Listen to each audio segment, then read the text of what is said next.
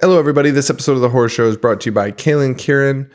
I don't think I said that correctly. H.N. Thomas and Edward Foote. Thank you all so much. They donated over at patreon.com/IHateHorror. Special episode. We're dropping this early on Friday the 13th to kick off our Friday the 13th serial killer. This episode, we're doing movies 1 through 3. I'm really excited about this. I'm excited to get back to be doing some more creative stuff like this. And to get on a little bit more of a serious note, which I've been doing a little bit more from time to time, and I don't know why. It's not fun. I need to dedicate this episode. A friend of ours, Joe T. It's not the Joe. This is dedicated to him. He was an amazing guy. And he unfortunately took his own life, and that fucking sucks. And I loved him a lot. And if you need help, if you're feeling so down, you just need to call somebody. Just call a friend, call a hotline. You shouldn't be ashamed to do that. It's so important. If I could have just told them, and it fucking sucks. And I hope we get to tell some Joe stories soon. I do have some.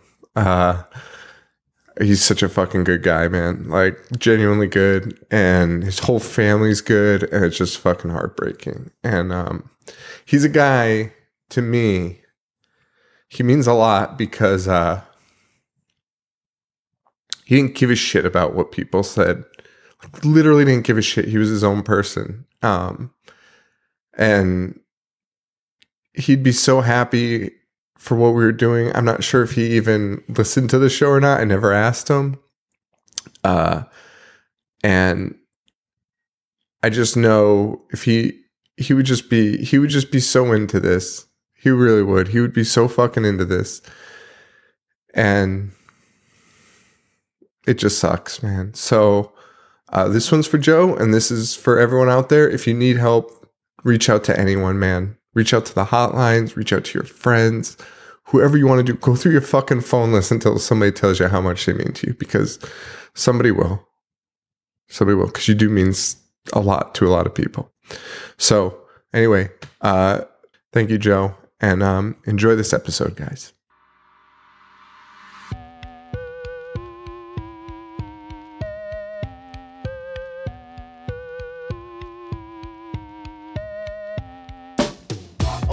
Paying attention in class, I was thinking about the adventures of Ash, about the misfortune of sitting kids at Crystal Lake. Became addicted straight away with the initial tape. God bless Betamax. VHS, holy like Amanda Kruger. I was introduced to genre flicks by Toby Hooper. I started craving more just like Larry the Looter. I collected VHS without commentary or bloopers. Store computers, magazines, a bunch of stores. Spent my money on movies and begged my mom for more. I'd watch the boys kill those Astro bastards 5 times a day or even more. I loved the gore. Lionel and Paquita combined their lonely hearts. I was hellbound, Cenobites tore my soul apart. I've seen them all, from Dracula to Vertigo. Listen up, welcome to The Horror Show with Sean and Joe. Director Sean Cunningham and his protege Steve Miner set out on their last attempt to strike it big in movies. They had a name, Friday the 13th. And in September 1979, they went out to a Boy Scout camp in New Jersey and began shooting what would be one of the most influential pieces of cinema ever. Like a tale out of a Hollywood film, the protege steps in to continue where his mentor left off. The result? 3 films that not only changed the horror genre, but changed Hollywood entirely. From Bloody Disgusting and The Horror Show, this is Serial Killer.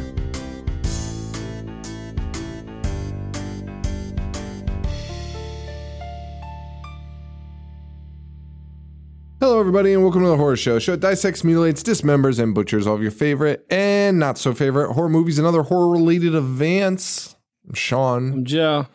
Welcome back to Serial Killer. Yeah, we took a year off. Took a year off. Do we take a year off or like we're kind of like just behind like a couple months, I think. Oh, really? I think so, yeah. I mean, we've done 2. I missed it, so. Uh-huh. I missed it. It's just a few months, but it is like it lapped a year. Like we didn't. I'm saying I missed doing it. Oh, yeah, it's fun, I guess. And it's not. This was hard. We did the first 3 episodes. We were even supposed to do the first 4. And really, the first attempt was going to be 7 movies this week, 2 episodes. Yeah. And thank God we didn't try that. It would never have worked. I mean, literally. We barely got through the We would be recording all night. We would be. We should have talked about this before we started recording. How are we going to do this? We're just going to talk about all the movies. Okay. We got some facts. So the idea of serial killer has always just been to kind of just discuss something. What was the first year? Was the first year Tobe Hooper? It was. Tobe Hooper's filmography. Mm-hmm. We went through all of that, and we were asking the question, is Tobe Hooper a good director? Good director. I don't even know if we came to an answer. So yeah, I think we said... Well, I think the answer is kind of no, but Texas Chainsaw Massacre is so fucking good that it's like, yeah. Right. Like Funhouse is fun. His contributions shouldn't be discredited from the other shit that he made. No, and I think I was more critical of his like canon run than which was insane. Probably like Invaders from Mars and Life Force are kind of fun. Yeah. No, they're not good movies. You always said that, yeah. Then we did Friday the Nightmare on Elm Street series. We did. Looking into that. And boy, that wasn't good. No, it's not. That was a weird... and I'm surprised. We didn't even get that much hate for that, which was insane. Because deep down, people know.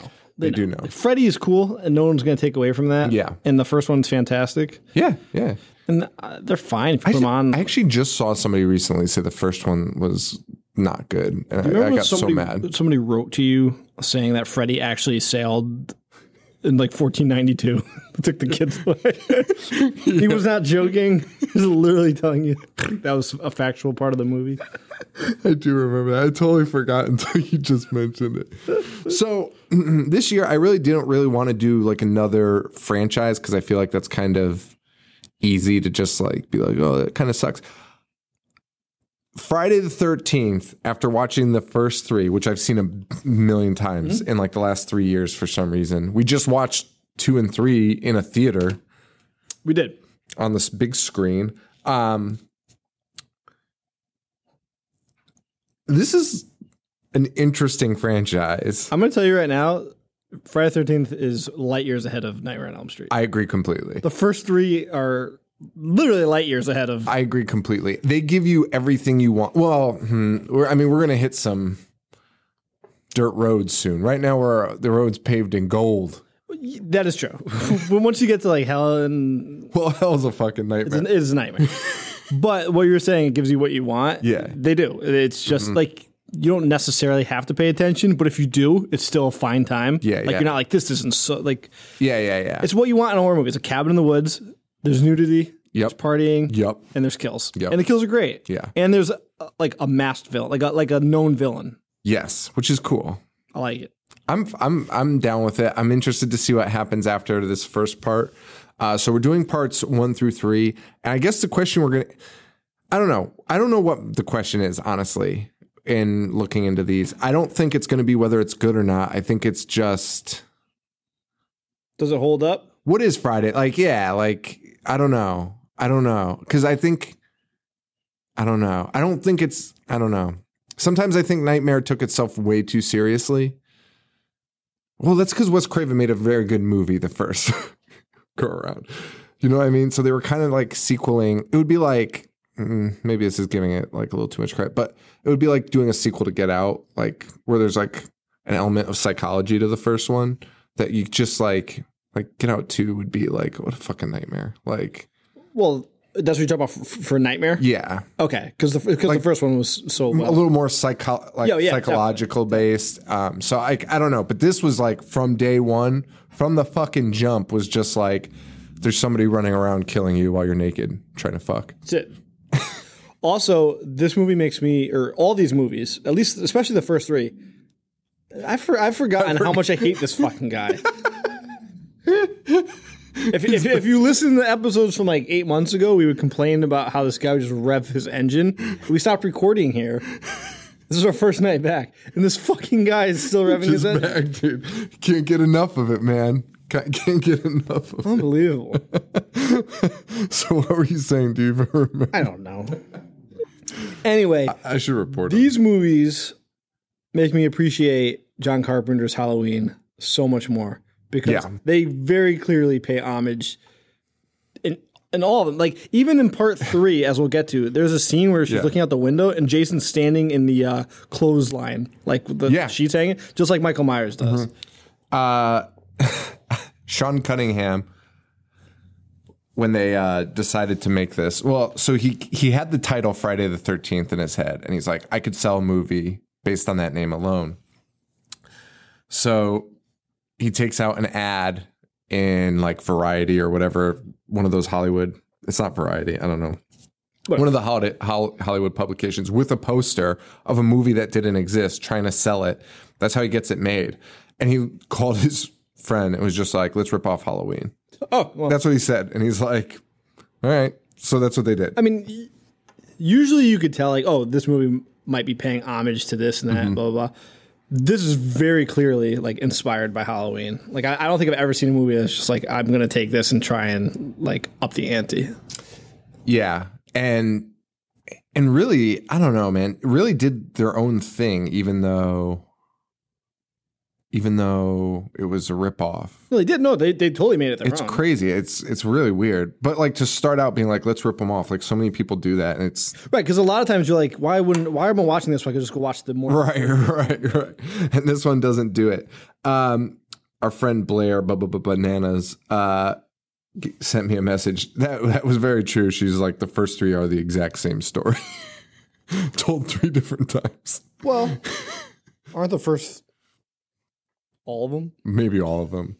But like they're like the story of them literally just is the same thing. As people going to camp, we can jump around, right? Yeah. We can jump around. I love because I was telling my wife, I was like, I love how like on Manhattan they're on a boat and there's still somehow the doomed guy. I assumed it was the same doomed guy in all of them for some reason, even though I've seen it. No, but that guy fucking dies and they just replace him in the third one. Like, well, dude, that was one of my notes. That made me laugh so hard. Why kill him off in 2 when you bring in somebody else to just do the same? He does the same thing. It's like no different. He's just. He even talks the same. It's fucking it cracks me up. Wimbly ass voice. Cracks me up, dude. Because when he died in 2, I was like, this is bullshit. Like I know I've seen him in other ones. Just another old idiot. Yeah. And in the third one, he's holding an eyeball, and everyone's like, "Hey, what is that?" And did he even disclose where he got it from?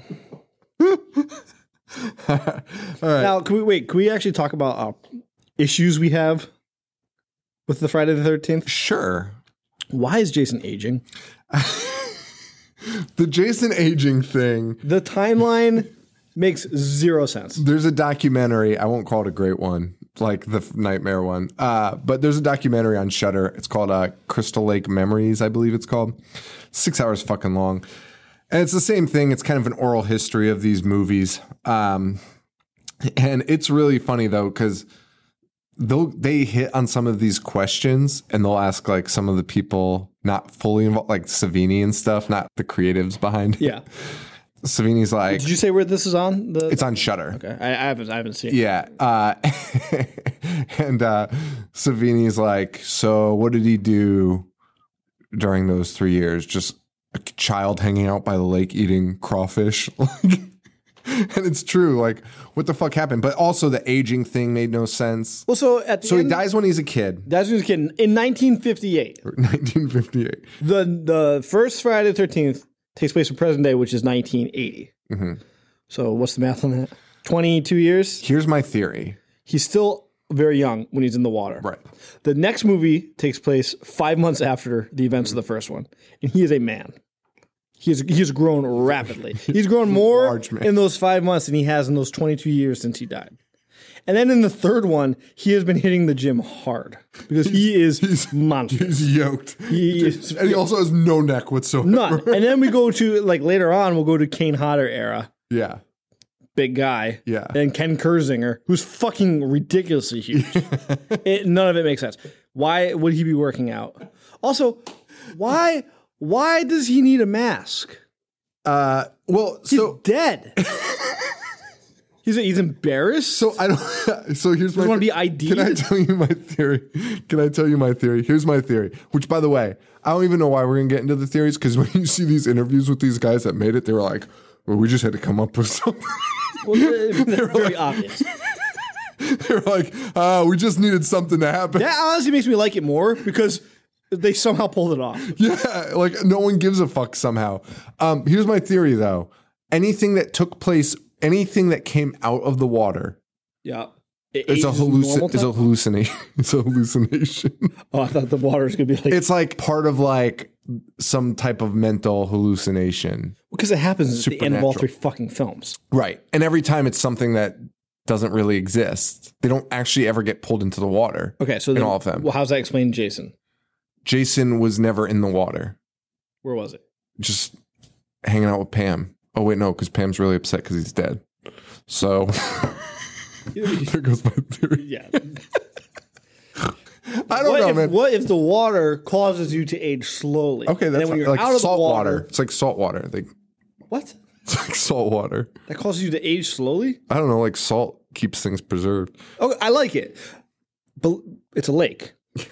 Are lakes saltwater? I don't know. Maybe they can. Maybe Pam just poured Just kept dumping for 22 years, just salting the lake. We need to make a prequel. Dude, people would be so offended by all In that boat. just Pam Voorhees. But it's with a salt shaker. So it's just really slow. Yeah. Like, and people are like, "Hey, There's all crazy. why don't you just use a bag of salt?" She's like, "No."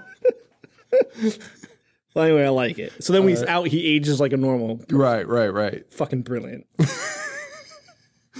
So, I think we were gonna say something else about that, but I can't remember what it was. About just him the idea. aging? I don't know. Well, we talked about the mask. Do you have an idea why he's wearing a mask? So I know, but in the third one, I actually really liked it. And maybe we should save that for when we get there. So let's just start with the first one. Well, let's start with. And for those who's never listened to Serial Killer, we don't really break it down as in depth as much. Yeah. Some of them we will, I think, because there's a couple episodes where we only do two movies. I'm more excited to talk about the bad ones. Same. Like the first 3, me and you have watched. I don't even know. Did we talk about 3 in the part 3s? I don't even know if we did. Oh, maybe we browsed. That was how many years ago? I don't even know. Not how long long have we been doing enough. this show? Not long. I've watched part 3 like more than any movie. Joe, all 3 of these I've watched like a dozen times in the last 2 years, and I was so fucking mad, and somehow I still had to take like a few notes and be like, I totally forgot. So, I would say that this is probably also one of the most like aggressive expansions of a franchise ever. Like they knew what they had, and they just started pumping them out. So even though Halloween came out. How many years before? 2 years before. Yep. Part Halloween 2 didn't come out till 1 year after. Right. That's what I was going to say. Part 2 came out like 6 months before Halloween 2. Oh, part 2 came out. Yeah. So Friday had more movies in the franchise before part 2. Halloween 2. Isn't that crazy? That is. That's fucking wild. Like they were just like, boom. And they hit it. And maybe it was a thing. Maybe people saw Halloween and they were like, I fucking want that. No, definitely. And then Friday comes along and actually provide, like, because there were movies in between, but nothing like this. The 2 movies you could tell that these guys loved. Yeah. Worshipped. Halloween, Texas Chainsaw Massacre. And they even threw in a fucking chainsaw. And it's even inspired somehow by Evil Dead. So those who don't know, the creators have recently said that Jason Voorhees is a Deadite. Cool, right? Except he's not. Because Evil Dead came out 4 years after Friday the 13th. So there's no way Jason Voorhees... Like, think about what you guys are fucking saying. See, but I He's kind of not like a it. Deadite. They just go with whatever they want. That's fine. And honestly, it's cool that you're tying it in, but you can't be like, oh yeah, he's always been. That's been our plan. It's not, because the thing didn't exist when you made it. So yeah, super aggressive. Did the documentary? You watched all of it? No, I haven't watched all of it. I just watched up to part 3. Perfect. Did they have a plan all along to make Jason No.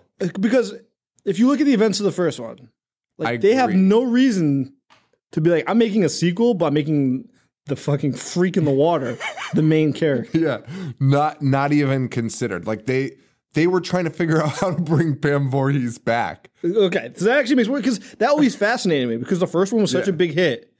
Like, why would you make that? Why leap would you to fuck Jason? up the formula? Why would it that's be Jason? That's a great question. That's like when you win a championship in a sport and then just deconstruct the team, and you're like, why wouldn't you just bring them all back and try one more time? Yeah, I'm glad they didn't. Yeah. I mean, it would have been stupid if you brought. I would have been so mad if Pam Voorhees showed up again. Also, I don't think there's anyone that dislikes the Friday franchise more than Betsy Palmer, who plays with Pamela Voorhees. Dude, in the documentary, I was telling Joe this earlier, but I watched it after that. She was like, oh yeah, I go to these conventions and people are saying how much they love me, and I look at them and I say, why do you like this? I met her. God rest her soul. She's something else. But she also did have like a level of pride to it. It was weird because, I don't know, it was very odd. She was in a lot of movies in the 60s and stuff, kind of as like the wholesome girl. And I guess she claims that when this came out, people were like, you've ruined your reputation. I know, I agree completely. And she was like, I don't give a shit. But It's probably the most successful movie of her career. It has to be. She claimed it was like this Sunshine and Smiles thing from 1960, which I highly doubt. So also, let's just talk real quick. Slashers. So this is a slasher for sure. It is. Halloween slasher. Halloween's a slasher. Halloween's the Godfather. But why is that? The father. Why is Halloween the Godfather when like there was a bunch of other stuff? Like what? Texas Chainsaw? Is that not a slasher? I mean, slasher is usually a knife. Like some people put Peeping Tom, which I would not put, and Psycho. Psycho could be. Psycho probably laid the blueprint. Maybe, but it's like I don't know. I don't consider it. But anyway, I don't think they have enough gore. Like to me, a slasher isn't just the knife. It's like just killing and gore, like just nonstop killing. I feel like you need to slash. Yeah, but you can slash with a fucking chainsaw. Well, you cut. And fucking Grandpa slashes with his hammer. Grandpa's not slashing shit. Black Christmas is a slasher, 1974. Mm-hmm. I gave it 5 fucking stars. You should. It's so good. That's definitely a slasher. Geniuses. But maybe not enough gore to be like, I don't know. You gotta start somewhere. I mean, would Suspiria be? No. I don't know. No. That's like witchcraft. Yeah. So here's the ones I had listed. Black Christmas, 1974. Town That Dreaded Sundown, 1976. If you like cop procedurals. I mean, you could tell that these guys like that movie. Yeah, for sure. He's wearing the fucking bag head. Hills Have Eyes, 1977. That's just genetic. Halloween, 78.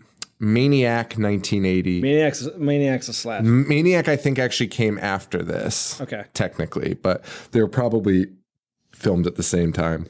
Isn't that weird how things happen like that? Like I always think about it, even with like music. Like, yes. Like for instance, black metal. Yeah. They all sounded the same. They all came up at the same exact time. Like the same year. Why does that happen? Grunge. And they all come up at the same time. Death metal. You have Deicide, Cannibal Corpse, all that. I think there's an element to Hollywood where they know, like, they're like, this company's producing a slasher, so let's get on board too. Like let's follow their lead, and like maybe that is the hot thing. Like, well, I'm sure after they saw the success of Halloween, most companies, but like was Friday the 13th even done by a company? No, he had 3 investors from Long Island. Exactly. So, I mean, I'm sure a lot of people were just like, let me try it. Yeah, it's crazy. Burning in 81, Halloween 2. The Burning, 81. I mean, it's so fun because this movie clearly is the father of slashers. For sure. Halloween influenced lots of things. Yeah. Like just in filmmaking. Oh, for sure. But as far as just pure slashers, Friday the 13th is the father. And like you mentioned The Burning. The Burning is Friday the 13th. Oh, it is. It is. You can't even like Propsy Camp is a disgusting freak. the camp, deformed. It's the same exact fucking thing. Even the way that like Jason Alexander is acting is just like the people in Friday the 13th. Yeah. I mean, all the tropes were taken. It's actually crazy because there weren't as many tropes in Halloween. Oh, Friday the 13th might have started a lot of tropes. definitely. That's what I'm saying. It's kind of fucking crazy, actually. Like every movie after that, you can just have like a family tree. I also like them because Friday the 13th, they were like, from movie one, we were like, let's just get cheap actors that we don't have to pay a ton for and just kids. And it fucking worked. And Kevin Bacon. Fucking Kevin Bacon. He's doing a lot of fucking in this film. Yes. Good for him. So, part one, produced and directed by Sean. This is our most intelligent conversation like ever. We used to do this. Did we? Once upon a time. I think when we would do like roundtables and shit, we would like actually like talk about shit. Yeah, well. No way. Dude, Paul actually like used to say like meaningful things instead of just being like. That can't be true. Because the first time we had him was the creature feature. Yeah, we talked about. No, Sean. He just like made Langolier noises.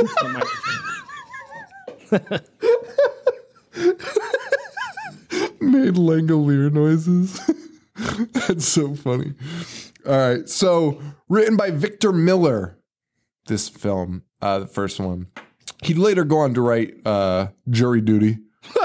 Great movie. I love that movie. Released May 9th, 1980. It's got a 6.5 on IMDb. People say I look like Pauly Shore. You don't. That's what I say. Yeah. That's a good thing, too. 61% on Rotten Tomatoes, though, from critics. That's good. Solid shit. Betsy Palmer, Adrienne King as Alice, Kevin Bacon as Jack, one of his early roles besides Animal House. Budget $550,000 in its opening weekend. It makes $6 million on a limited release. It ended up grossing $40 million in the United States, $60 million worldwide. That's fucking crazy. I would have just retired. I mean, what have these guys done since? Yeah, aside from Kevin Bacon. Yeah, that's true. Jason, in this movie is played by Ari Lehman. Little Ari Lehman, the little boy. Every con ever. Every fucking con. You could get his autograph for. That guy makes bank at. Oh yeah, for sure. People love seeing him. I think that's so weird, but whatever. I'm not going to get into it. I'm not going to bash the guy. Good for him, right? Play one role as a kid and go. I would do that in a second. Wait, he wasn't a kid, was he? He was baby Jason in the water. He was 16 years old. All right.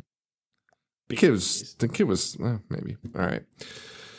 1958 takes place, like we said, takes place in 1958. Two camp counselors, famous. Wait. And we start out from the jump with a killer POV. Fucking killing these two camp counselors. What a way to kick off a movie. Yep. I love that sound effect too. The cheat. Oh man. And where did they even come up with that shit? That's a good question. We should do more interviews. I'd love to ask people that. Yeah. I'm sure they can't be hard to get. No. And I'm sure it's in that documentary somewhere, but they did not talk about it yet. And we meet Crazy Ralph. Crazy Ralph is a guy who will show up in the first and second and then a variation of him in every other fucking movie. And he's, screaming about a death curse and all this. And we meet Alice. You think Alice is going to be your main character. I have the answer right here. Oh. Well, you're going to have to wait a second because I'm reading it. They wanted to copy the Jaws score. Okay. And that feeling of like anticipation. The budget wouldn't allow like the actual score. So somebody came up with a ki ma ma ma. Well, I'm glad somebody killing mommy. I mean, that's not a bad thought. Hang on. And one of the guys is upset that people think it's cha cha cha. Wait, so is it Kiki Ma Ma Ma? That's what they say. Kiki Ma Ma Ma. I mean, that's dumb. That's fucking. You probably should have said, kill mom. Kill mom. Oh man. Yeah, I like it, but it's chi. It's fine. Sorry, buddy. Well, that's interesting. I kind of like that. I mean, that makes way more sense, right? Yeah. Because in the end, in the final scene with Pam Voorhees, where she wants to kill the girl, I forget which one it is now, the final girl. She's hearing Jason talk to her, and it's like, kill mom. So that makes perfect sense, man. She's not hearing it. She's fucking talking to herself, making the noise with her own mouth. Or is she? Oh no, when she's like, I'm Jason. Definitely is. No. No, I thought she heard the voice too. Anyway, Annie, you meet, wait, is Annie? Hang on, sorry. Annie's who you meet. Is she the final girl though? No. Oh, no. Alice. Okay. That's what I thought. Alice. Yeah, I get it. Fuck, I'm such an idiot. All right. Anyway, so we meet Annie. She's the first girl. You think she's going to be the star of the show, right? 20 minutes in, she's picked up by a hitchhiker, chased down in the fucking woods, and gets her throat slit. Yeah. Also, great special effects. The gore in this crazy. movie is A+ top notch. Could not even believe that. Like, it's weird because we've seen this a ton of times, but it's when we're trying to like think of stuff for the show. You look at that fucking gash on her throat, and it was fucking disgusting. It was way too realistic. It was so funny. Dude, there was not even a slight hint that there was makeup on her neck. Yeah. Like, it was so fucking crazy. And it's almost a predecessor to like the Scream formula of killing off Drew Barrymore in the opening movie, because this Annie girl. There's a direct correlation there. Yeah. Annie is the girl. Like, they are pumping her up. Like, you're learning a little bit about her story. She's going to this camp, blah, blah, blah. She's nonstop in the first 20 minutes, and then she's just hunted down and fucking murdered. And it's fucking insane. And then they bring you into the real story after that. Big shock to kill off your main character, but not as shocking as Kevin Bacon in a Speedo. Just fucking galloping around out there. Getting it.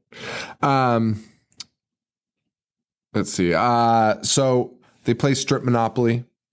Can you even imagine playing Strip Monopoly? How boring that would fucking be. That is my exact note, and I said it out loud to my wife that there is nothing that would turn me on less than having to fucking bank and play Monopoly. Ugh, what a nightmare. Doing finances, doing high finance. I'd honestly be like, just keep your fucking clothes on. I would too. There's nothing that would honestly interest me less. Like, just either cut to the chase or don't waste my fucking time. Like, play any other game that would be fun. It's so weird that that's what they used in this. Oh man, that's fucking great. And then 40 minutes in, people start getting picked off right away. So not only is the franchise aggressive. You know what other movie was influenced by a scene right before people start getting picked off? What? The Sandlot. Really? When he fakes drowning. He makes out with that girl. Oh, yeah. I think that's just an old trick. Yeah. They created it. Okay. Doomed guy. He is in the closet, and it's one of the funniest scenes I've ever seen. You're doomed. Why is he there? The guy is everywhere. I like in the second one when he rides a bike around. Just yelling it. Are you fucking kidding me?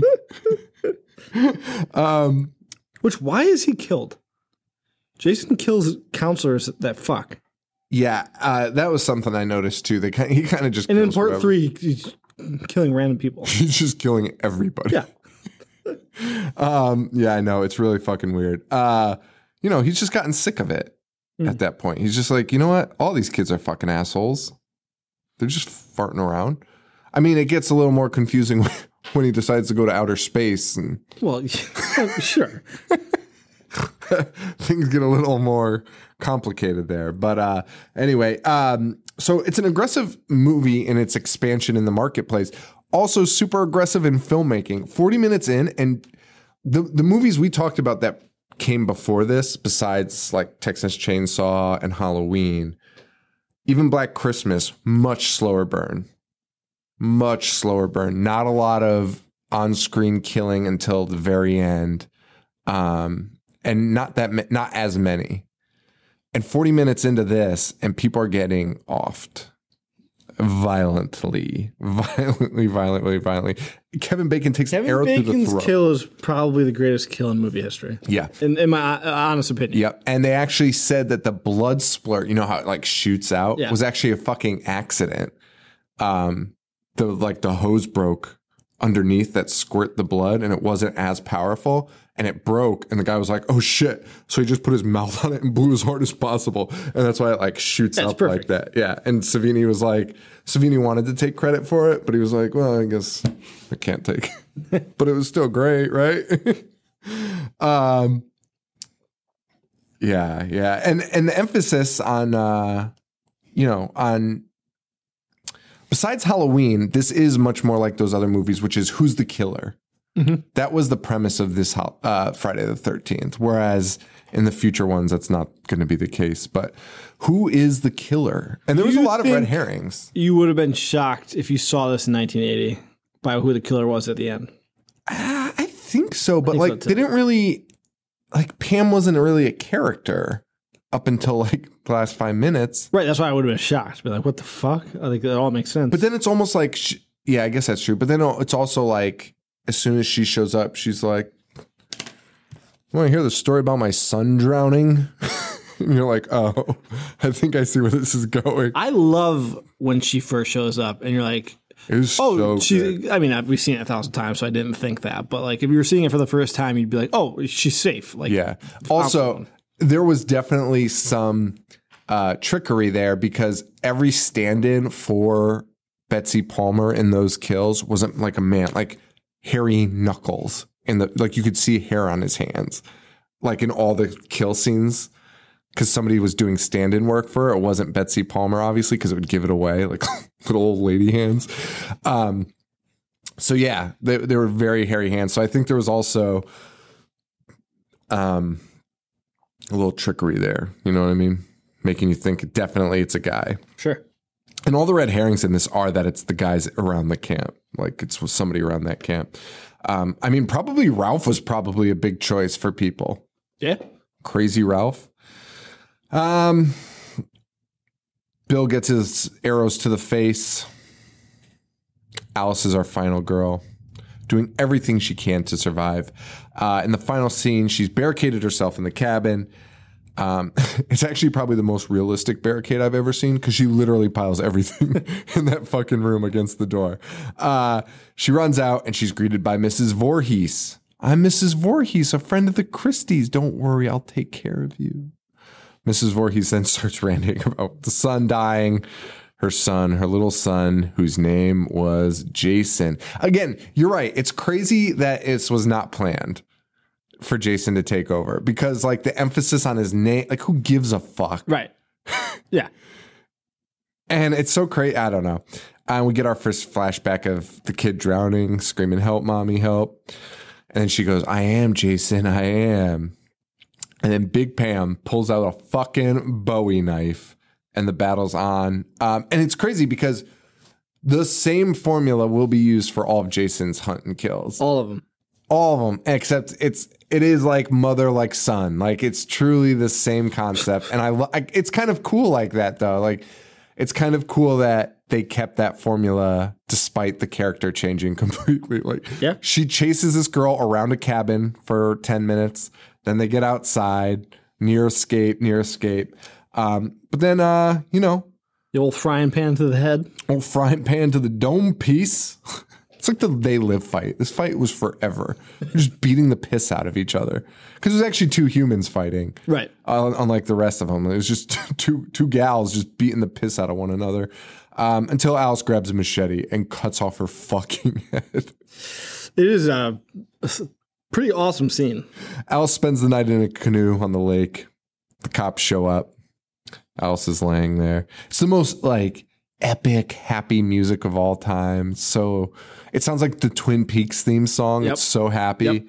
Yep. She's got this look on her face, and then fucking still scares me. This scene still gives me the jump every single time. It happened in the theater. Well, the way that they make the noise loud, yeah. They slow it down. He looks Like Ari Lerman. Ari Lerman jumps out with no makeup on. No. He's not.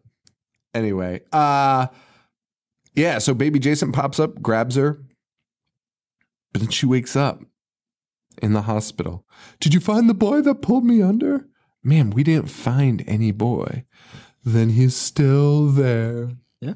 And that is how you end a fucking movie.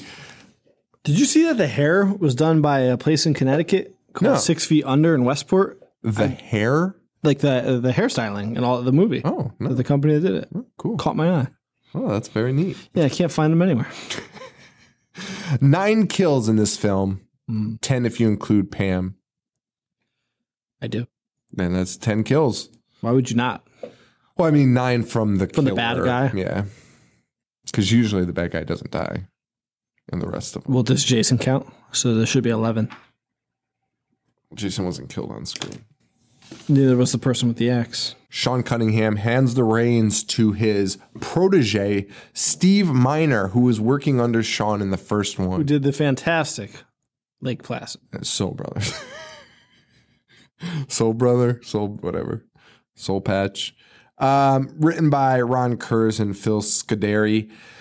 Released April 30th, 1981, so they did not waste any fucking time. Budget, $1.25 million. Box office, $21 million in the U.S. alone. And I'm sure worldwide it took a huge jump after the first one. 6.1 on IMDb, 34% on Rotten Tomatoes. What movies had sequels so successful like this? Like, I know Godfather 2 was huge. So, but I mean, like, in the horror genre. I think it's considered one of the most successful franchises in any genre. I'm just talking about like making a sequel, so pumping out a sequel so fast and having it successful. Because now that's the norm. Now it's the norm. But I can't think of anything other than Godfather 2. Nothing at the time, for sure.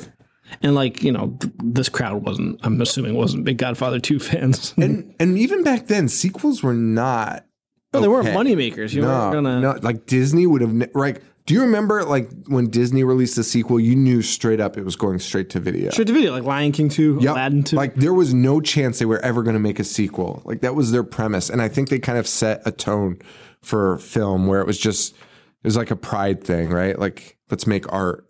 Yeah, I just think that was always the case, that they just like The Godfather 2 was an anomaly. Right. It was just a continuation. It was a continuation of the story, right? But this is a straight up sequel, and they pumped it out fast and totally different. Just use the name. Like, let's bank in on this. Like you said, that was even before Halloween 2. Yeah. Fucking crazy. I can't think of anything else. Texas Chainsaw 2 was way after. Yeah.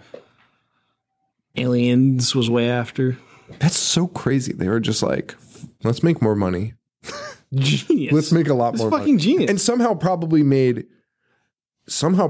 more money based on the sequel introducing Jason as a character rather than, you know what I mean? No doubt. Like, people come to part 2 because they like part 1, and then part 2's like, what the fuck is this guy? It's a whole new series. Yeah. It's a whole new series now. And it almost becomes even more, it almost changes again in part 3 when Jason becomes a little bit more supernatural. Well, then he dons the mask. Yeah. And now he's like a character. Yeah, it's almost like a whole new part 1. Fuck. It's so fucking crazy. They really did kind of... And in terms of like a movie, this is a really good sequel. Like this is good. Which one is your favorite out of the first 3? It's really hard because I think 1's the best. Okay. But I think I really like 2. I really like 2. And I really like 3 too. 3 is fun. 3 blows my mind. 3 is the most insane. The kills in 3, like in 3, they were like, okay, we know exactly what people want. Like they did 1. I agree. They did 1. They had a story. It was good. Then 2, they kind of like let loose a little bit. They're like, oh, people really like the sex. Like the teens having sex and this dude killing or somebody killing them. 3, and then 3, they were like, hey, you know what? That's all people want are titties and blood. Yeah. So let's just fucking do it. And they do. And they put 3D, and honestly, it's a fun 3D movie. We saw it in 3D. We did see it in We got 3D. to watch it with glasses on. Gave me a migraine. Dude, when that guy has the rake that's like poking out, the people in front of us are going, whoa! And it made me. It still makes me laugh thinking about it. It's the most like tame effect. We watched it in 2017. All of the effects are so fucking dumb in that. It's so insane. Except for the eyeball. When the eyeball screws. They're all so stupid. Dude, like they were clearly like, oh, fuck, we're out of things to make 3D. So let's just keep stabbing people with pitchforks. Anything? So that way the knob was just wagging in their face. It's so fucking ridiculous. Like, Jason with a pitchfork is so funny, too. I love it. Multiple kills with a pitchfork. Me too. 2 in a row. And Anyway. that fucking sad sack. Oh, Shelly? That's his name, Shelly. Shelly is such a... Can we talk about... I'd rather be a jerk than no one like me. And everyone's like, every time... you're fine. Every time he's just ruining people's time. Like, what? He has to be special needs, right? Because I was like, this guy's an asshole. And then I was like, wait, maybe I shouldn't say that because there is a guy... One of the guys in the movie is like, hey, he doesn't know better. And like, he says it very seriously. Like, wait, maybe he is special needs. I kind of think... And they dropped it... They said something else. I think they used the R word, honestly, in it about him. But Well, it's the 80s. I mean. But I know, but I couldn't tell if it was 80s use, like 80s just like, let's just say that about anyone, or if it was like a genuine diagnosis. Like, I didn't know. I had no idea. Well, I mean, he very clearly has no social cues. Yeah, well, I mean, he's all... Anyway, we'll get to him. Let's do part 2. Jason is played by Warrington Gillette. What a guy. What a name. So Jason still hasn't developed into full-blown supernatural Jason. He still shows some weaknesses in this one. I mean, the fucking guy falls off of a fucking chair. So it opens up 2 months after part 1. Okay. Mm-hmm. So in part 1, Jason is a child. I thought it was 5 months. No, I was wrong. It was 2 months after part 1. Jason's a child. When they signed on Adrienne King to perform in the second one, they did not tell her she was only going to be in one scene. She thought she was going to come back for the full movie, and she did not because she was asking for too much money. Dude, so she's in the beginning. Yeah. Bunch of, jump scares. Mm-hmm. Jason shows up at her house for some reason. Like, he followed her just to get her. Yeah. Don't know why, to be honest with you. One of my favorite things ever, is that he murders this girl. Well, he puts a head in a fridge. Somehow. Diabolical. Somehow. And whose head? And whose head is correct. We don't know. She sees it. He kills her. And then he has the wherewithal and the courtesy to take her fucking boiling tea kettle off the stove so it doesn't burn fire to the house. I fucking love that. 2 is a really weird fucking movie.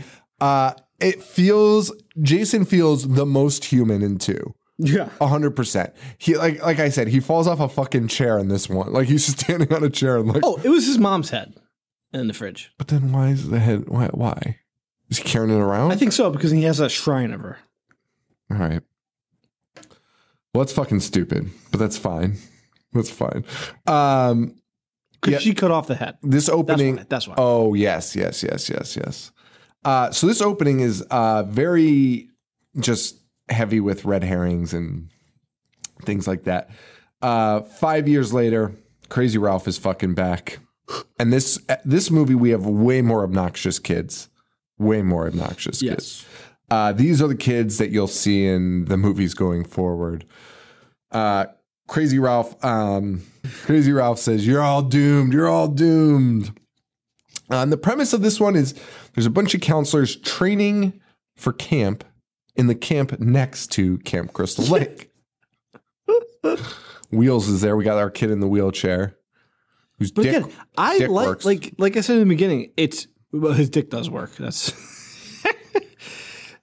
like, you don't need to pay attention to these movies, but if you did, it still makes enough sense where you're not like furious. Yeah. Why this is happening? Yeah. Well, up until part 5. And the girls in this one are next level 80s hot. In the first one, a lot more apple pie. Yep. a little bit more down to earth. This one, nobody's wearing a bra. You can see all of their nipples through their fucking sweaters. It's fucking wild. Again, and I love it. Trend setting. Trend setting. Because every slasher from here on just did that. Yeah, yeah. Camp counselor Paul Holt hosts a counselor. This is from Wikipedia. Hosts a counselor training camp near Camp Crystal Lake. The camp is attended by Sandra, her boyfriend Jeff, troublemaker Scott, tomboy Terry, wheelchair-bound Mark, sweet-natured Vicky, jokester Ted, and Paul's assistant Ginny. Do you think they did the wheelchair as an homage to Texas Chainsaw? Do you think they did it as an homage to the Burger King Kids Club? They did not. What? It turns out they did. Jason's a member of the Burger King Club. Years later. Yeah, maybe. I think they were smart enough to be like, can we just add as many things that we can do weird shit with? Elements that we can bring into this. Yeah, because part 3 they threw in a pregnant woman, which is honestly so uncalled for. And they don't even have the decency to let her live. It's so bad. And I don't think that's so fucking bad. I know. I don't think people pick up on it because they don't like hammer it home. No, they don't. Because I only discovered that recently. I was like, wait a second. That's funny. I just discovered it while looking at a kill list before part 3. I was looking at how many kills in each movie and who. Do they count that as 2? They didn't. But it was a note. There's a note side. There was a note side that was like, hey, if you want to be fucked up and count the baby, here. It's legitimately uncalled for. It's so uncalled. It's so insane. Why is that a thing? And especially because they didn't hammer it home. I'd almost be more if they did it and went big with it and were like, hey. Instead it's just nonchalant. Instead it's just this pregnant woman's what the fuck? It's ridiculous. Why should you have to include that? Just get rid of it. These kids know about Jason. They're telling the story of Jason around a campfire. This is 2 months after the first one. No, now it's 5 years. Oh, 5 years. So that's right. Months, 2 months. Then she got years. killed in 5 years. My bad. Okay. So I guess the folklore did have time to. Yes. But why is the folklore about Jason and not Pam? That's a good point. I guess maybe because he's the one that died and set her off. And they could be. Oh, they tell the story of her dying. Never mind. I think they tell the story of Jason coming back for. And they're doing it through campfire. Yes. And they have a guy jump out and he's wearing a Jason mask, which is crazy because nobody knows what he looks like. Yeah. And these movies cruise. And I don't mean like a hockey mask. Yeah. I mean he looks like Ari Lehman's face. Yeah. 30 minutes into this movie, these movies fly by. I love it. They just cruise. They give you everything you want. Kids are starting to go over to Camp Crystal Lake. Cops aren't happy about it. They don't want them going over there and causing a ruckus. First kid to get got, Scott, gets his throat slashed. Fucking brutal. Yeah. We don't need to get into the Jason age thing, but this is where it's very noticeable that Jason has become a full-grown man. Yes. A very large man.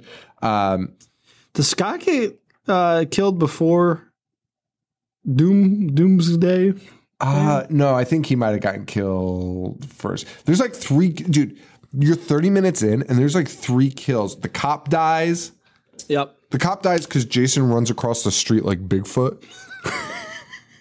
Like every Bigfoot sighting ever. Like the cop's driving down the road and Jason's just running across the street and into the woods. It's the weirdest fucking thing. And the cop's like, hey, wait a minute. And goes after him and Jason fucking kills him. I fucking love that. The only girl, though, who believes any of this is Ginny. She's the only one that's like, hey, guys, I don't think we should really fuck with Jason. Which is why she's the final girl. Right. Yeah. Next, my second favorite kill in this, machete Wheels taking the machete to the face and then wheeling backward down the stairs. It's like that scene in Naked Gun where O.J. Simpson puts his hand in a bear trap and falls in the wet paint. Adding insult to injury. Old Wheels takes the machete to the fucking face and is just fucking, dude, 1,000 stairs. Yes. The longest staircase I've ever seen. Great Wall of China.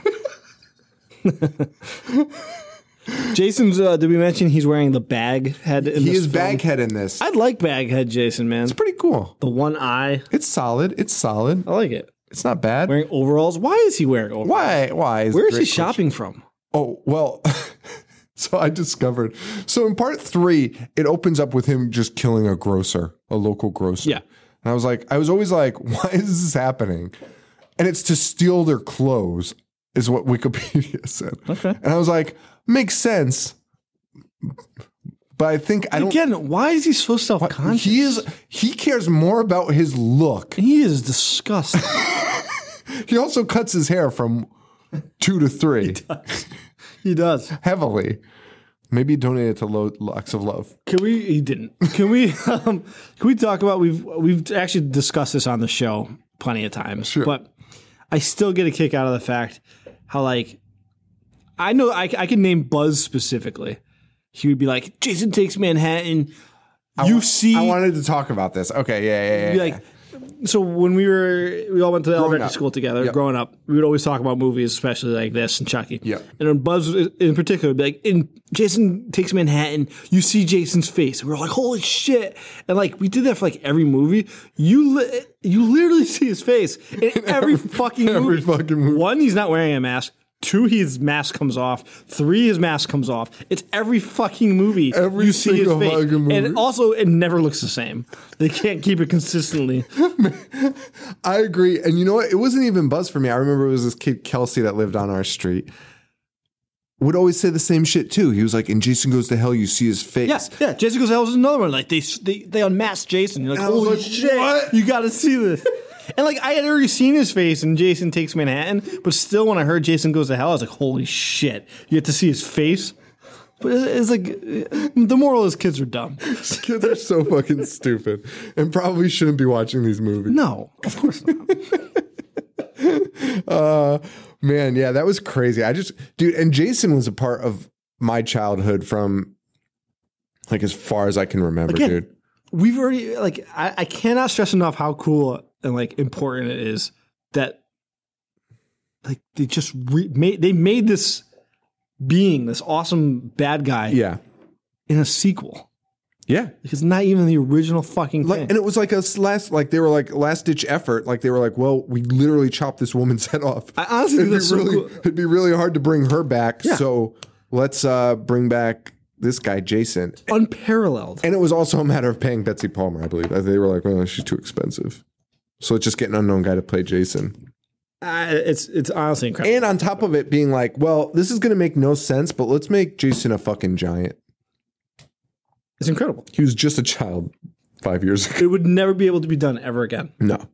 People would tear it apart. Like, what was a big movie? You just fucking imagine if you did that, like, to any movie now, how bad people would rip it apart. Exactly. They would fucking shred. I'm trying to think, like, what's a big standalone movie that just came out?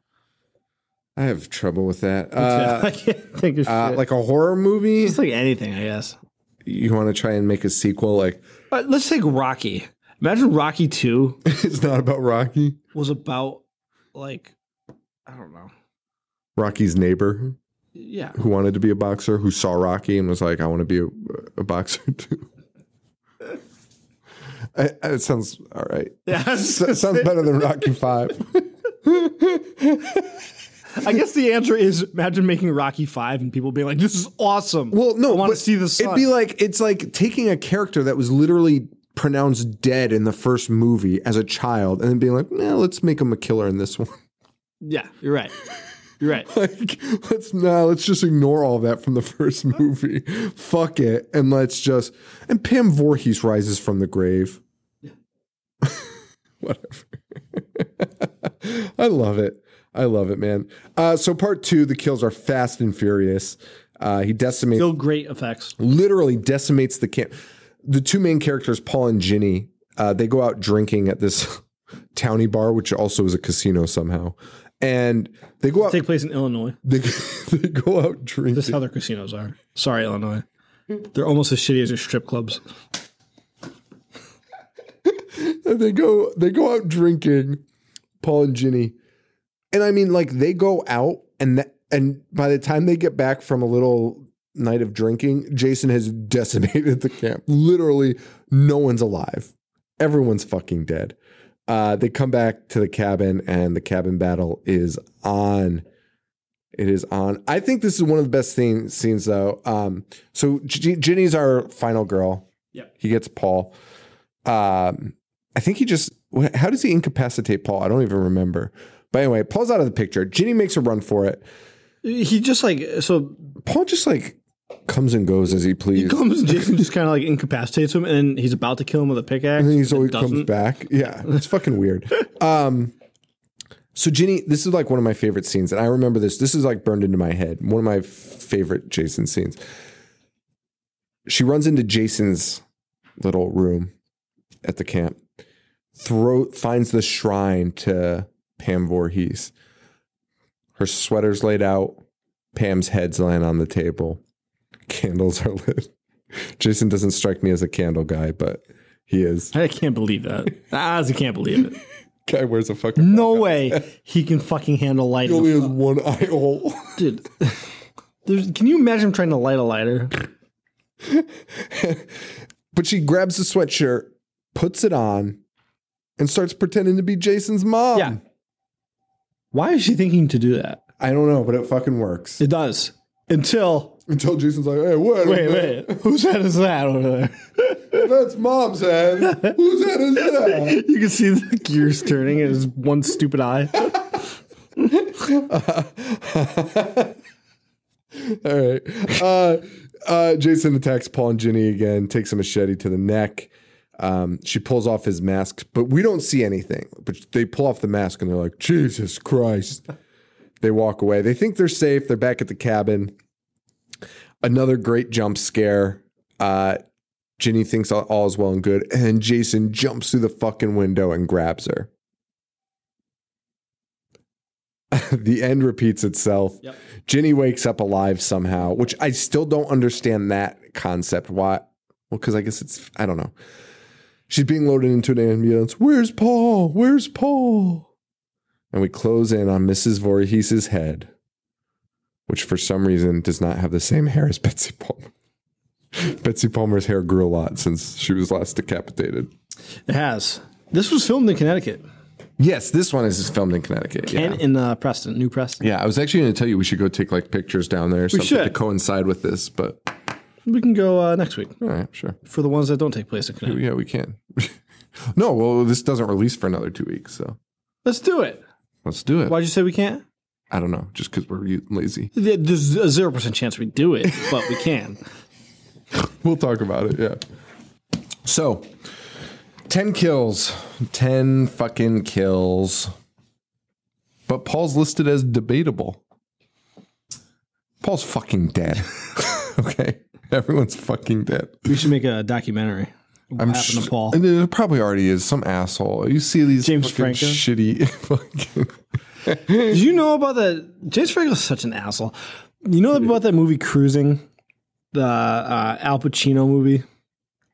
I don't think so. So Al Pacino plays a detective who goes undercover and he goes to gay bars because some guy is targeting gays. Yes. And there's a scene where they use a rubber fist and they fist somebody. Yeah. But supposedly, like just lore, I'm pretty sure the director, it was the guy who made The Exorcist, William Friedkin. I'm pretty sure he even said like, no, that's not true. But there's like a folklore that there's an explicit graphic gay sex scene that was left out by the studio. Like they're like, you cannot put this in here. And James Franco made like a short, like re-depicting what that scene might have looked like. A scene that does not exist, just based off his own. Wait, though. Okay, well, that is idiotic and insane. If we had more money, that's us. We literally were just like, we need to make a prequel where Betsy Palmer's salting the water. You're right. Touche. It's 100% us. He just has the money to actually be like, go through with it. Like, if we had the cash, I would be out filming Betsy Palmer. When I did my mini, I pitched because people asked like what I wanted to see in a new Child's Play movie, and it was just a prequel before Chucky, just Charles Lee Ray, just as a human. So just take away the only thing people care about. Getting it. Charles Lee Ray? I'm not. Listen, here's what I know. I know the people that own the rights to Child's Play. I think it's Universal. They're making a new Child's Play movie. It's in their schedule. They don't have the rights to Chucky. The rights to Chucky are sold to somebody else. But Universal has the rights to Child's Play, and they're making another one. Why the fuck are people not hiring me? Because it's probably not that. It's probably just a new doll. You're right. You're right. Like He pass himself to Charlie. Is it Charlie.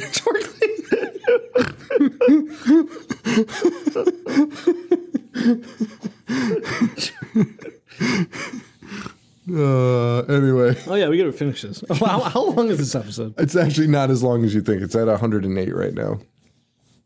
That's way longer, I think. 108 minutes? Yeah. It's almost 2 hours. Well, we took a little bit. No, sorry. I don't know why I said 108. 1 hour and 8 minutes. Okay. Holy shit. It's way longer than I thought. This is a nightmare. So part 2 done. Trapped in that salt lake. Time's been going by so slow. August 13th, 1982. Was the second one released on Friday the 13th? No. It was April 30th? April 30th. Okay. But the third one was released Yes. on Friday the 13th. Which is great. Because to me, this one is a celebration. It is. Part 3. It starts with the most funkiest music. Yes, it does. Part 3 was the first film to remove E.T. from the #1 box office spot and became the second highest grossing horror film of 1982, only behind Poltergeist. Fucking Spielberg. You know what I mean? Yeah. And a serial, Toby Hooper. R.I.P. You were a great guy. You fucking hack. But I love that you do that to me. I'll say something and you go, geez, like that under your breath. You did it to yourself. Budget, $2.3 million. Box office, $36 million. What did 2 make? US only. 2 was 21. Wow. So they spent $1 million extra and took in an extra 10. And the first one was only $500,000 to make. Yeah. Now they're using 2, and they use 3D. They did use, that was probably that extra million. Had to be. Box office, said that. 5.7 on IMDb, 12% on Rotten Tomatoes. This is our first not fresh Friday the 13th. Did you do the Rotten Tomato score on the second one? Yeah. What was it wasn't very good. It was 34%. Oh, so that wasn't fresh. I guess that wasn't fresh either. But I think they still show. part I think one? they still show like a tomato Why? 34. Because Rotten Tomatoes makes no fucking sense. Yeah, this sucks, but you know what? Here's a tomato. Nightmare. Because it probably means something to somebody. The first one though was 61%. Okay, fair. So 61% of critics Why gave it is a 2 positive so review. low? That's what I thought, man. 2 is whatever. Anyway, There's a horror website called what the hell? Having a stroke. Vegan Voorhees. oh, Yeah, what is it? I don't know, but they have a list of top 100 slashers. Dude, the amount of fan pages Friday the 13th has is unbelievable. It's actually great. It's a great resource, full of nightmarish people in the comment section. Of course. Joe, one guy posted all these photos from the locations like he went out and took. Yeah. Went to every location, took pictures, told his story. And the comments are like, hey, buddy, I really doubt this story. And like railed on this guy who's doing it for free. He's got a stupid website where he posts it. And everyone's like being like, I call bullshit on this. They don't let anyone in there. Bullshit. They're so fucking mad at this guy for doing nothing. People on the internet Are such nightmares. assholes. Fucking losers would never say that in real life. Never. You show them this picture, they'd be like, can Well, I be that's pretty friends? neat. Yeah. Can I buy that from you? Then go online. Dude, he probably showed them in real life, and then they were like, "That's so cool," and then went online like, Yeah. "You fucking cocksucker." Dude, it was great. It was the most aggressive and they said his name. It was like, Paul, I find your story highly suspect. I was like, Jesus Christ. So this is presented in 3D. We get a flashback to part 2. Then sorry, I didn't finish my Yeah. thought. Friday the 13th Part 2 is the number 1 slasher of all time on that site. Oh, really? Yes. He's wrong. Agreed. That's fine. I don't have an answer for him right now. Halloween. Well, yeah, I guess that's true. The new one that I've only seen the trailer for. Obviously. The one with the checkerboard. Yeah, the one with the checkerboard prison. And the founder of Barstool Sports as the police officer. That's the one. Dave Portnoy. Showing him the mask. Hey, remember this?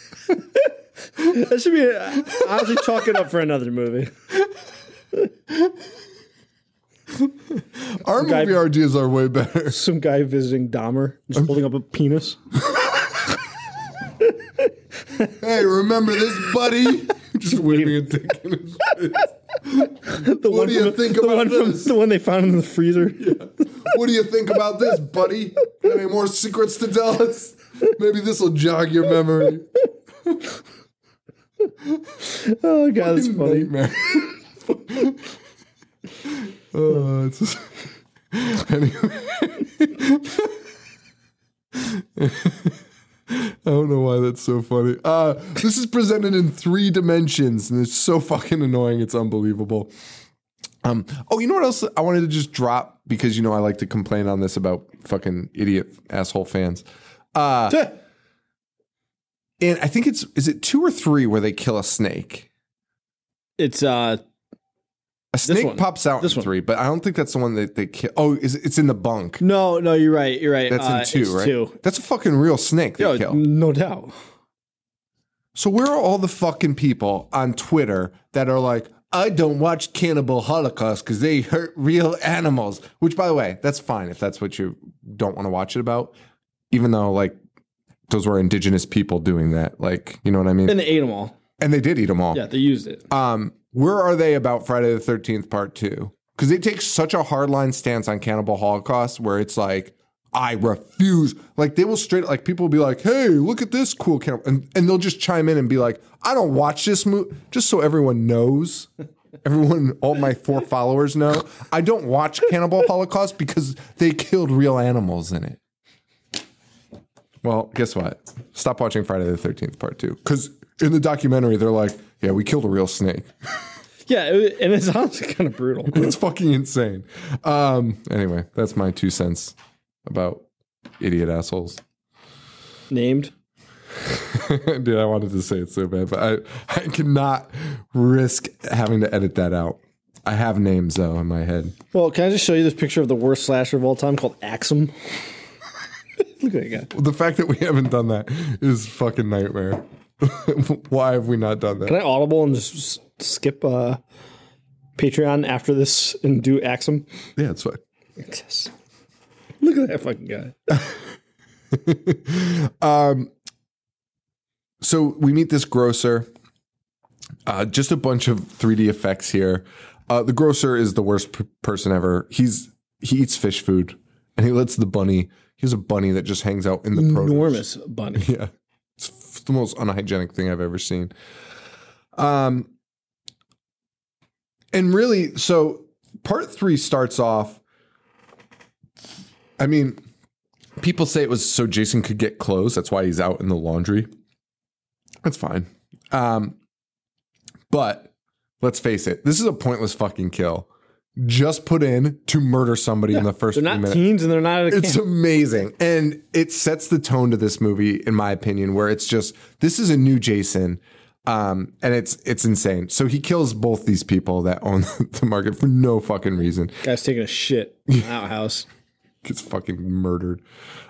We meet our crew, which is, I don't know why I said which is led by Shelly. Shelly is not the leader of this group whatsoever. Shelly's a fucking nightmare. I would not want to hang around with Shelly. He's a fucking curly-headed fuck. There's a Cheech and Chong ripoff in the back. There is. Way more drugs in this one, too. Yep. This is the first one where it's real like the car is smoking. They're like, our car's on fire. And they're just high as Cheech fuck. and Chong, yeah. Yeah. Crazy Ralph is dead. So they literally have this New other doomed guy who's holding an eyeball and just shaking at the camera for 3D effects, obviously. Our kids, this van full of kids on their way in, they go to a convenience store where there's 3 New York City G.G. Allen style punks. Why? They're so out of place there. But that was like the thing. That was like the new like trend that was happening. So they were like, we got to include these people. Yeah. I mean, much like the rest of Friday the 13th, somehow it's fine. However, I like their inclusion. It's kind of a cool, I mean, it was the first change of pace for the series where it was like, I liked how there was like outsiders. There was like another group of like villains that they had to deal with. Yeah, for sure. Exactly. So these 3 New York City punks, they're basically just harassing Shelley for no reason until Shelley wrecks all of their motorcycles. Runs right into it. The great scene. Yeah. The punks end up following them back. They're going to light the house on fire. Wait, is that their plan? He has a bunch of gas. They were just siphoning it. I thought he was going to light the barn on fire. That's so funny. Oh, maybe the barn. No, I don't think that was ever the case. I think they were just like, dude, that would be... That would be insane. That would be such a jump. Oh my God, that would be crazy. He knocked their motorcycle. Maybe I'm just an asshole. Yeah, you definitely totally what I would burn do. down their house. Because it's funny because when they're siphoning, see, I can't tell because when they're siphoning the gas, the girl punk is like, come on, man, we shouldn't do this. And I was like, she's really concerned about siphoning gas. But then at the same time, the guy's smoking a cigarette while they siphon gas, and the guy's like, hey, put that out. So he's not that concerned. Well, maybe he's concerned about his well-being. Well, anyway, these 2 punks start fucking around in the barn. Lady punk, pitchfork to the fucking throat and hung up from the rafters in the barn. Great kill. Amazing. This leads one of the other punks to come in. There's only 3 of them. He comes in. Even on the Wikipedia page, it says they're going to burn down that barn. Oh, okay. Yeah. All right. Thank God. I was a little concerned. Well, yeah. I mean, that's. I mean, the barn made more sense than the house, like burning them alive. I was like, wow, that's really aggressive because all their motorcycles work. That's how they got there. But yeah, burning down the barn. I mean, that's still pretty aggressive. Yeah, but Jason's in the barn because that's where he hangs. Okay, so I'll get to that. So. Second punk goes up looking for the girl punk. He takes a pitchfork. Yeah. And this is the entire purpose of these pitchforks is so they could wobble the knobbles at us. It's so odd. So Jason, though, you're right, is just, and then the third punk comes up and he gets bludgeoned. Yep. Jason does not leave this barn.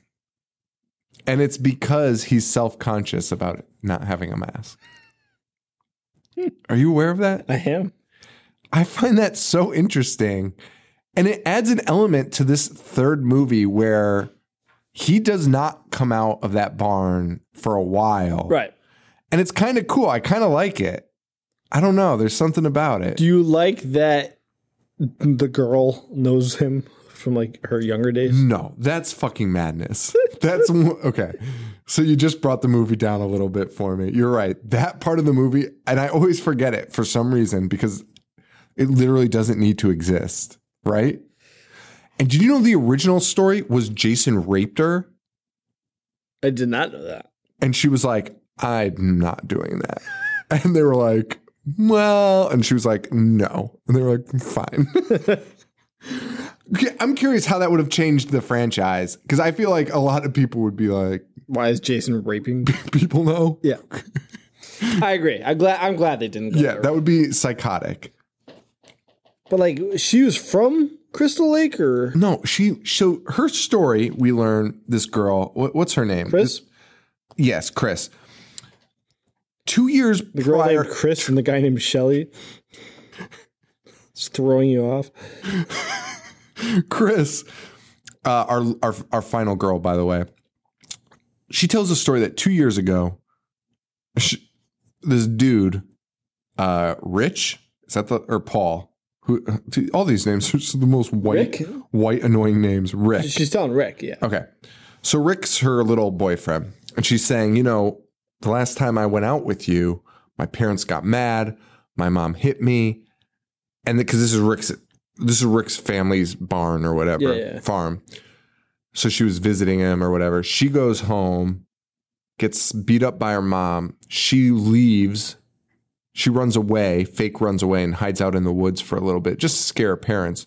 And she's like, while I was out there, this fucking Jason goes walking by and he starts grabbing me and... But she doesn't know it's Jason. No. She's like this... Deformed fan. Putting it nicely. And I don't even... She's like, I don't know what happened, but I somehow escaped. Yeah.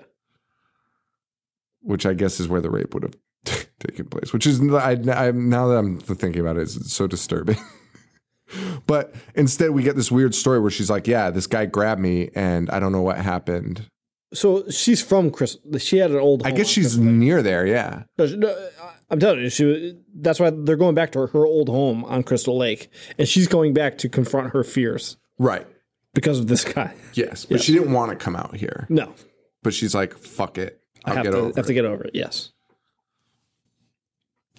Well, that's weird. Yeah. Anyway, Jason's still hiding in the barn because he's ugly. Shelley decides he's going to scare a girl by scuba diving and grabbing a girl's foot.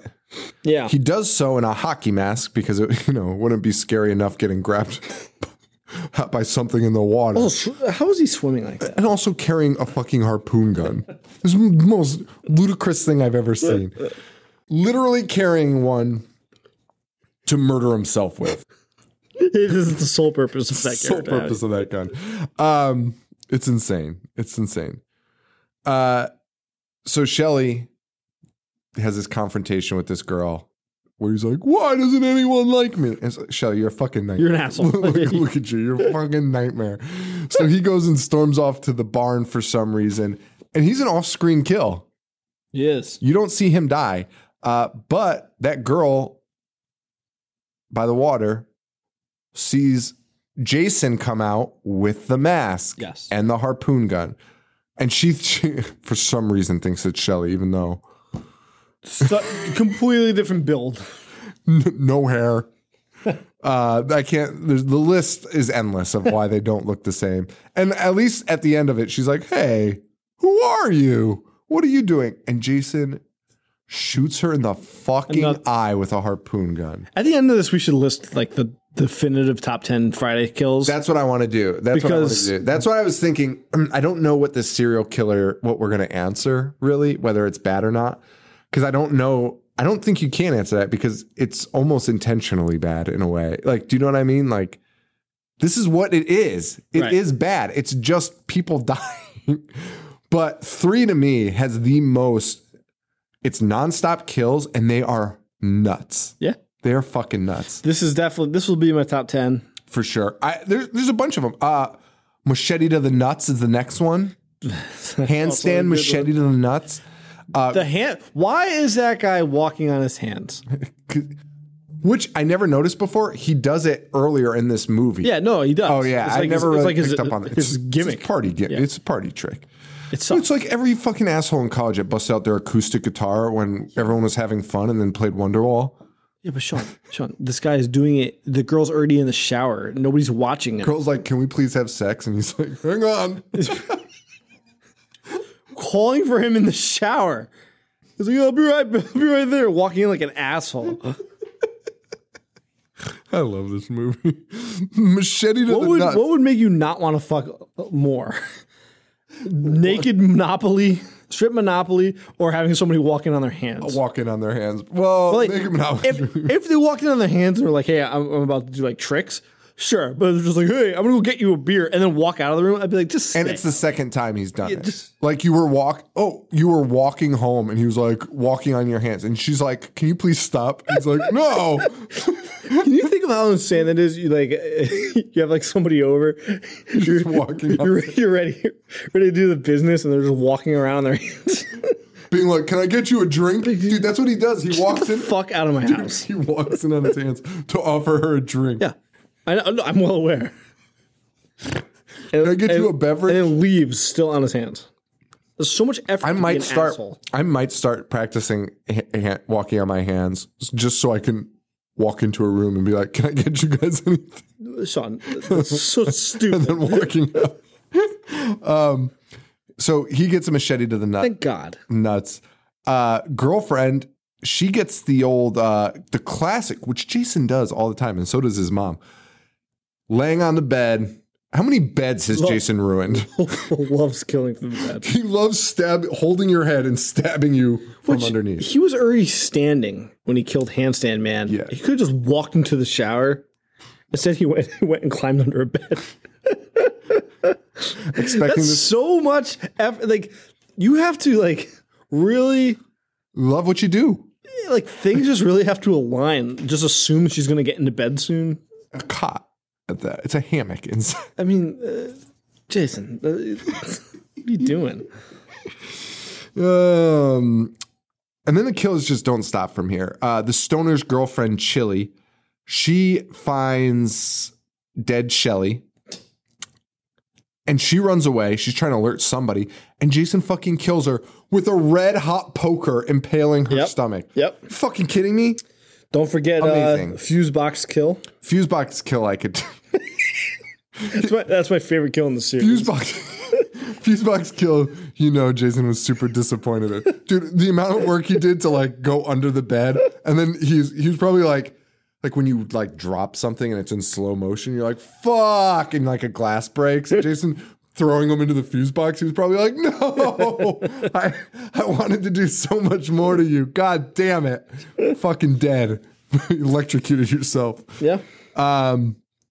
She gets impaled by a poker. So we're left with Chris and Rick. Yeah, Rick doesn't fare well. Rick's like, oh my God, this place is a mess. Let me go outside. Gets his head crushed by Jason's bare hands, and his eyeball pops out in 3D.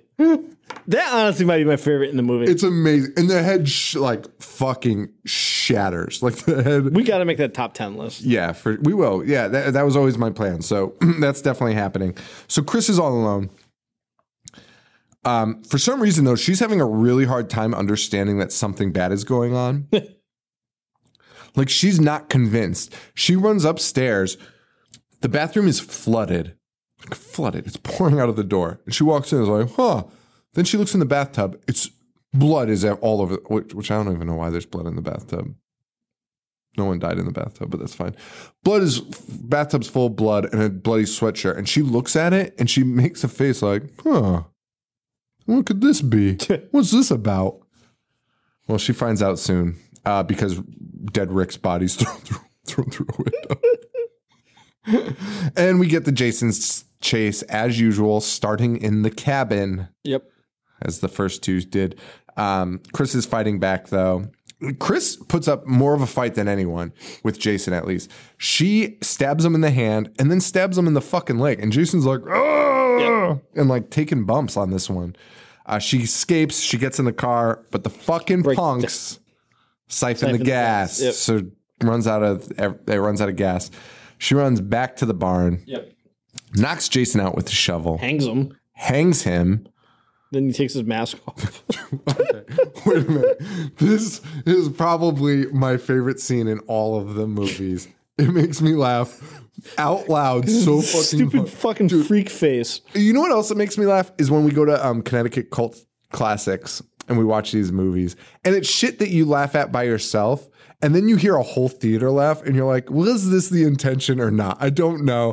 Because I remember the theater laughing so fucking, like everybody was laughing at this scene because it's so out of control. Jason's hanging. She throws him out a window, the barn window. She comes down the stairs, opens the barn doors where Jason's body is hanging. He grabs the rope and starts like kind of like lifting himself up with one hand. Yep. And then takes off his mask as like, remember me? And she's like, oh shit, I do. And he's got like a goofy grin on. Like he's like, ooh. Yeah, he is. Then he puts his mask back on and takes the rope off his neck. It's one of the most insane things I've ever seen in my life. Is it more insane than, she escapes, but Then his big stupid face is in the mirror, just looking out. He's like, ah! No, that's what I was going to say too. I love that scene also. I love it. It cracks me up. I love it. It cracks me up.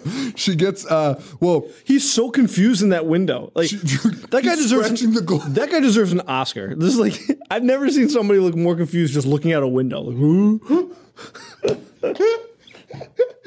That is like, it cracks me up so hard every time.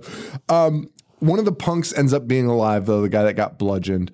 He tries to stop Jason and literally just gets his hand chopped off immediately. And then Jason takes forever chopping him up. Yeah. Jason's literally just chopping him up. Gives enough time for Chris to grab an axe. They start fighting, but he takes an axe to the face. Like all Jason movies, she gets in the canoe, pushes off into the lake. When she wakes up, Jason is in the window, like Joe said, hissing like a cat.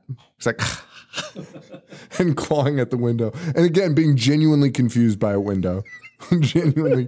And then like the way he's moving his head. The way he's moving his head is so funny. It's like he doesn't know how he got there, but he walked in there. And the way he runs, like when he like realizes he can go down the stairs. It cracks me up because she's watching him like, oh my God. And then he's like, huh? And his head just moves to the side and then he just disappears. It's fucking creepy though. Imagine seeing that. How fucking scared shitless you'd be. Yeah, sure. I gotta find a picture. That's gonna be my IG post. Yeah, it's gotta be. It's gotta be. Stupid face. It's gotta be. And somebody's gonna ask you what movie it's from. They all are. Nobody shows up though. Pam Voorhees jumps out of the water into the canoe and pulls the girl into the lake. In the morning, the cops show up, and again, she's not in the lake. She was never pulled. The cops find her, and they say, looks like she's the only one alive. And the other cop says, what's that about the lady in the lake she keeps talking about?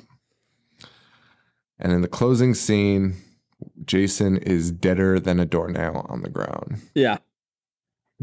12 fucking kills in this one. Body count is climbing with every movie we see. So that's it, guys. That is the first 3 Friday the 13th. This is Serial Killer. Next week, we will be examining... Next week, let me pull up our schedule because it's been altered. Next week, we'll be doing episode 2. I'm not sure which ones we're going to be doing. It's going to be Final Chapter, number 4, New Beginning, Jason Lives, and maybe New Blood. New Blood might get bumped to episode 3, though. We'll see. It'll probably What's after New Blood? Is it Manhattan and Hell, which I feel like deserve their own. Manhattan and Hell belong. Gross. Manhattan, I like. You don't. You say it to me every time. You don't, though. You're just saying that. I just feel like New Beginning, Jason Lives, and New Blood kind of belong together. Jason swims to Manhattan. It's perfect. It's not. He can't even figure out what the window is. Swims to Manhattan. He's literally trying to claw it away. He keeps pace with the boat. A motorized boat. It's fucking ridiculous. Dude, she lands and he's like 2 feet behind. He crawls right out. Fucking ridiculous. All right, guys. So that's Serial Killer 1 through 3. That was awesome. I'm so excited. And then we'll post which movies are coming up next. None of these are available for streaming. I think one of them is on ePix. I don't even know which one. Maybe 2. I own one on DVD. So I think everyone does somehow. Because they've always put out a cheap box set that you could pick up. So. Yeah. I think I paid like $300 for it in 2003. Had to have it. Anyway, so that's it, guys. Facebook. Salem, Massachusetts, October 6th. Orlando, September 21st. Go to IHateHorror.com/events to get more information on those shows. We'll have them all there. They're on our Facebook too, facebook.com/IHateHorror. You can find me on Snapchat and Instagram at IHateHorror. Joe, where you at, brother? Boognish 1985 and Horror Show Joe. And that's a wrap, guys. Thank you all so much for your support. We really appreciate it. We're going to have some new merch soon. New merch. So keep your eyes peeled. And that's it, man. Really excited to wrap up Serial Killer soon. We can stop watching movies. And for Joe, this is Sean. Stay weird. Thank you. Adios. Dissect movies all fucking day. Wanna play? I'm gonna watch what I'm not supposed to watch. Dismember. A fucking zombie getting sliced and diced. A monster. Mutilate. And butcher. That's it, guys.